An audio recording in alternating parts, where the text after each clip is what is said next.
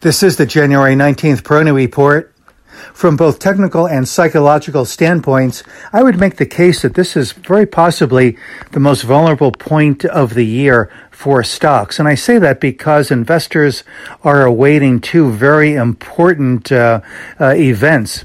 The first being the thick of the earnings season, especially as it pertains to the fourth quarter earnings results for technology stocks and other of the growth leaders that have been under really unrelenting pressure year to date.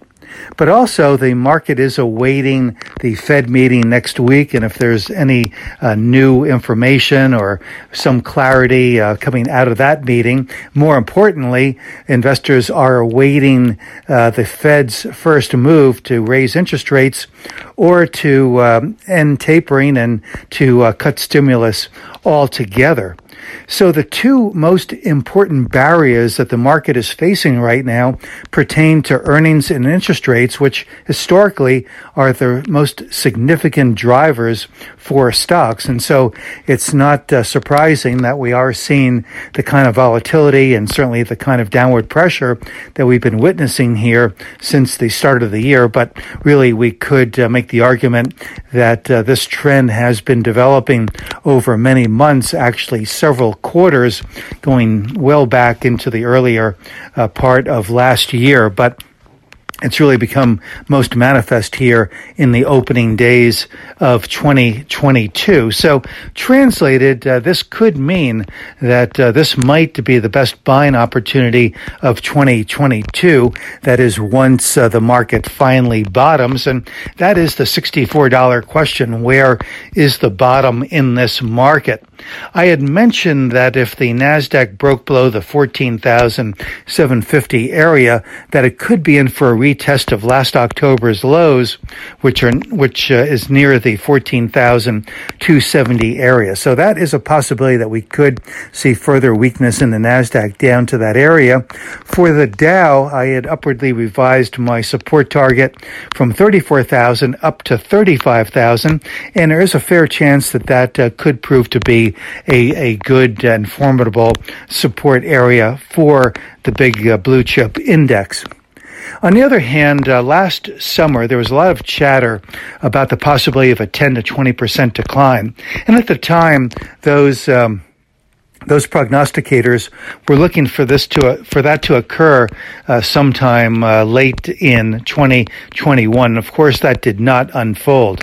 I would say that if it is going to unfold, and I'm somewhat skeptical that it will, but certainly have to leave open the possibility that it could, given this vulnerable stage, that would likely do so between now and early March. And I say early March because that is the consensus estimate as to when the Fed will make its first move to raise interest rates. So I think that once that's out of the way, that is the Fed's first move to raise rates, that will probably provide some relief and remove an anxiety and uncertainty that's been overhanging the market for many months. So the Fed's been good about telegraphing its intentions going forward, but it hasn't really been specific as to how much it would raise rates in its first round and just what it would do in terms of tapering. Would it continue to taper, or would it just eliminate stimulus suddenly altogether?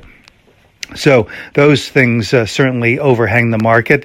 And the earnings, I think, are going to play a certain role here, maybe not the front and center pivotal role, but I think it is going to be important to watch and see how investors react to the earnings in a number of growth areas, especially technology. Think that it's likely that a number of the technology subsectors are going to come in with better than expected earnings and probably reasonably good outlooks, but the question will be whether or not investors will react positively to that. When I look at the imbalance between growth and value, a lot of the value stocks in a number of categories seem to be significantly extended near term technically. As a caveat, that extension could continue. Stocks can stay overbought for an extended period of time, just like they can stay oversold. But then when I look at the growth areas of the market, they are substantially oversold. And yes, again, the caveat applies that stocks can stay oversold for an extended period without a catalyst. But I would say that this imbalance really brings about opportunity in a number of the growth areas. The prudent thing to do, of course, is to await the earnings and maybe even to await the Fed's action here to raise rates. But the risk-to-reward ratio, I think, for growth is really becoming more and more attractive. And if the NASDAQ does move down toward that October low area, then I think that that would really signal a good opportunity for the longer term. This is Gene Peroni at Peroni Portfolio Advisors. All expressions and views presented on this podcast are the opinion of the commentator and may be subject to change.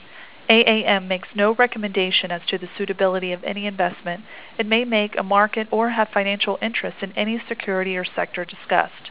Past performance is no guarantee of future results. Investors should consult a financial professional before making any investment decision.